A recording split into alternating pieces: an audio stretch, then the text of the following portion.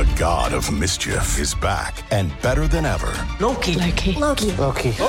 Wow, great to see you again. Critics agree Loki Season 2 is marvelous. Great. And it's finally here. How much do you know? Let's assume I don't know much. A mind-bending adventure. Spectacularly cinematic. I've been waiting for a moment like this. It surpasses all expectations. A little over the top, don't you think? I thought it was spot on. Loki Season 2. Now streaming only on Disney+. You are listening to Habsent Minded, brought to you by HabsEyesOnThePrize.com.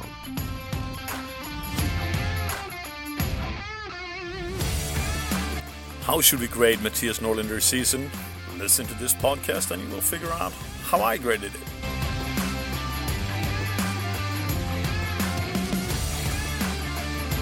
Hello and welcome. This time I have the best hockey expert in the world with me, especially when it comes to SHL, and it's Anton Rasegård, of course. Who else would it be? Thank you, Anton. Oh my God, you are totally overselling my knowledge in hockey. But thank you very much. It's very kind of you. You're at least the best one for me. So it's as easy as that. Yeah, exactly. At least I'm here, right? I'm here to do a podcast. So. Yeah, well, we're here to talk a little bit about Mattias Norlinder's season. Expectations were very, very high when he got into the SHL coming up from Modo. I wonder why. Yeah, but it was not only my fault this time. I was going to say, it's not like you have loved this player for 2 years, right? So the thing is, I think the expectations overall, we saw it from the journalists that we contacted ahead of the season as well. Roger Rönnberg, Frölunda's coach, piled on quite a bit of that pressure as well. I think everyone was high on him. Unfortunately for Mattias, he started out great and was probably one of the 2-3 best defenders in SHL until November when he got injured in a national team assignment. And let's face it, it didn't really help with the preseason he had as well, where he totally dominated different teams that are still in the playoffs. Let's be honest with that as well. Yeah, exactly. Like it's difficult for a player. We saw that last season with him in Modo as well, where the season kind of gets, I mean, you wouldn't say duel because he played extremely well in Hockey Allsvenskan naturally. But it's just difficult when the injuries you get these injuries and you're away for like 2 or 3 weeks or 4 or 5 weeks, and it just keeps on like piling up. So you don't get that momentum, especially for a young guy. You just need to keep playing. And especially what Roger Rönnberg has said about Mattias Norlinder and his playing style. He's that kind of defenseman who's allowed to make mistakes.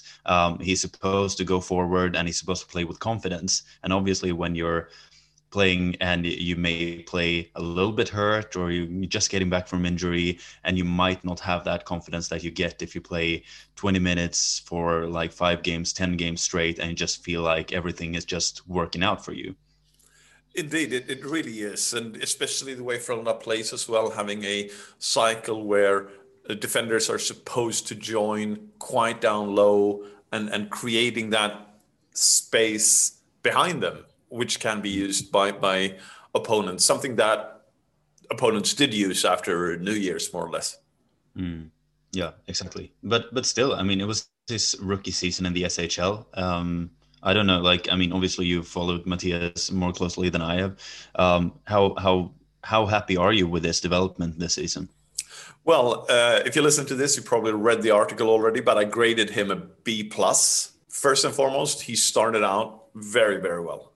It was a really, really good start of the season. He was selected for one of the minor tournaments, but still he was selected for the national team. It's a big thing for Mattias. He's the only other national team assignment he's had has been with the World Junior Championships team and the under-20 team, as we call it here in Sweden, where he barely got to play. But here he was one of the defenders that was supposed to be playing a lot. He did that, and in the end, he got injured in a freak accident, really. His shoulder got injured, and he was out for 4 to 5 weeks, I think it was. And then in one of the games where he came back, he injured his knee. and was gone for another 4 to 5 weeks. Obviously, I think the knee injury was maybe the one that scared me the most, because we all know what happens with knees and how fragile they are. I think Mattias and Frölunda handled this very, very well. And Mattias told me, and if you have read that article as well, the interview, the end of the season interview a little bit, where he said that it took him quite some time to catch up to that level of play where he was when he got the first injury. He thought it would be easier, but in a bigger league, in a stronger league, it took a lot of time. He was very happy though, because he felt like he reached another level in the playoffs, and that was very evident.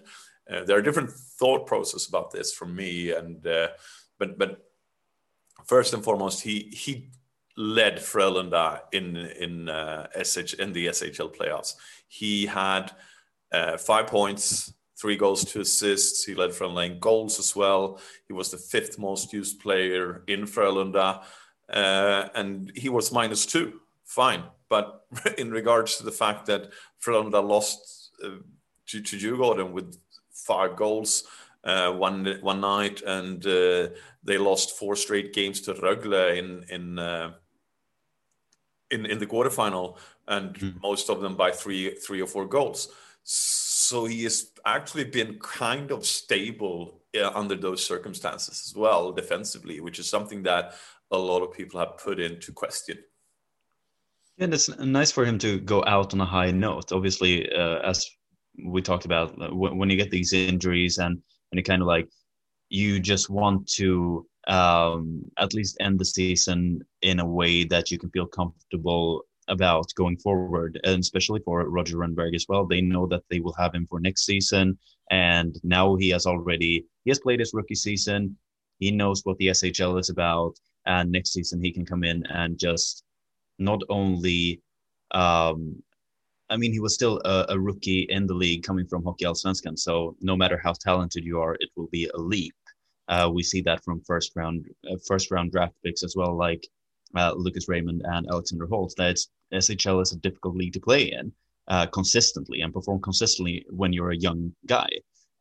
So if he can go in with that confidence that he got from the playoffs now, I think it will be a nice bit of summer training for him, and then he can come back and dominate during the fall. It really seems that way, and it seems like Frölunda is building that first pairing around him. And what I have to assume is Jens Olsson. The partnership started out last year very, very strong. Then for injury reasons and for players leaving to NHL, Frölunda tried a lot of different combinations. And I think that getting Norlinder together with Jonathan Sigalet really wasn't the best case. Both of them are offensive-minded. Sigalet has lost a little bit of his step. He's just retired, trying to focus on a coaching career in Canada after he's left Sweden and gone home to Canada. He's actually also one of the interviews I've done a couple of years ago for that kind of a podcast, the Backdrop podcast. So you could go back and listen to that if you're interested. But really, I didn't think that pairing worked, and I was surprised that they kept playing it. Mattias Norlinder himself says that he's learned a lot from Jonathan Sigalet, but there were bounces going against them more or less every game. And I'm in that little bit of camp where you say that, you create your own luck, but that also means you create your own bad luck.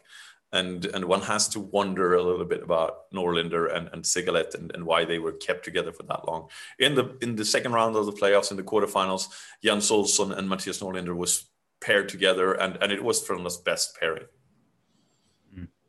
I was going to ask you, since Alexander Romanov has played quite a lot on the right side this season, can you see, because obviously Mattias Norlinder is at his best when he's paired with a guy who can take care of the defensive zone play more or less on his own, who he can rely on so that he can take 1 or 2 steps forward and join the rush, right? So I'm just wondering, can you see them as a good pairing for the future now that we know that Romanov can play on both sides? I knew that Romanov could play both sides. Sure. No, sure. all the time. And in a way, if you follow CSKA, you could see that. And Romanov in CSKA was really a libero, to use the soccer expression or the football expression, where he was a sweeper in that regard, that he could play quite deep and let the other four control the puck in the offensive zone. And I can see them play, because Norlinder can play both sides as well. So it could be a very, very interesting pairing. But you have to, we've seen a little bit that Romanov has been used a little bit offensively, and you might have to cater to those guys' needs depending on who's working best with whom. And I think it's really important to find that chemistry with pairings. And it's, you look at it from Montreal's perspective this year, it doesn't seem that stable in those pairings either, from time to time, if that's depending on injuries or just for natural other reasons, I don't know. But it has been a mix, and it was really a mix with Frölunda. And I think you saw it when in Modo, when Norlinder played with that Winnipeg player. So Toby Enstrom, yes. And even if Toby could join the rush as well, they had that communication that was nonverbal. They knew each other inside out. And I think you need to when you have especially someone like Erik Karlsson, not that Norlinder is on that level, but some defender that will join the rush, you need to have a very good understanding from the other defender that might sacrifice his own play in a little bit to get the team to play better. It would be very interesting. There is obviously, because this season was not one of the seasons that Frölunda would like to count in a way. They're very, very lucky they finished 7th. They're still qualified for the Champions Hockey League because they're title holders. But there is a lot of soul searching going on in Frölunda, because after New Year's, the team imploded. And I think that they will have to change their methodology and tactics a little bit. And Roger Rönnberg is a very open-minded coach, and he will do that. But the question is, where do they go? Who do they look for inspiration?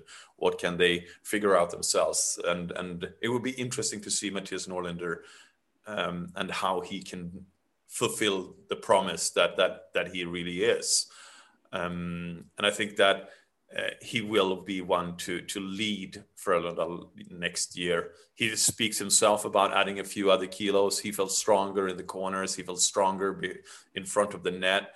But I still think a lot will rely on who will be his defensive partner. As I mentioned, I graded him a B+.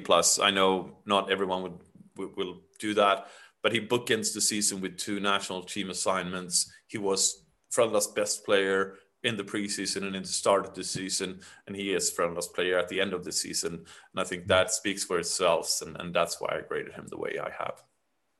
And that was also when we know he was injury free, right? So Indeed. during the season as well, as we talked about, he's 20, 21 years old. There will be low points in a rookie season in the one of the 5 best men's leagues in the world, naturally. Of course, and the difficult thing that everyone points to, coaches and players alike, is that, and we see it a little bit with Romanov as well, to keep that consistent level that you need to be in that higher league. And you have to remember, Mattias Norlinder took a jump up from one league to another, and it's necessary to see that. But we'll see. It will be interesting. He looks forward to a summer training with Frölunda. We know how ferocious they can be, right, Anton? Yeah, definitely. That's why Lucas Raymond will he will benefit, and when he gets to Detroit as well. Indeed, and I know to finish off this segment and this podcast a little bit, is that Rasmus Dahlin and I were speaking when he watched Frölunda practice, because all the NHLers from this region in around Gothenburg will be at Frölunda campus practicing an hour after Frölunda themselves. And he looked at the Frölunda practice, and I asked him, do you miss it? And he was like, not really, because it's super tough. But on the other hand, that is what prepared me for the NHL and made me adjust to the NHL with ease, because the practices in NHL are easier.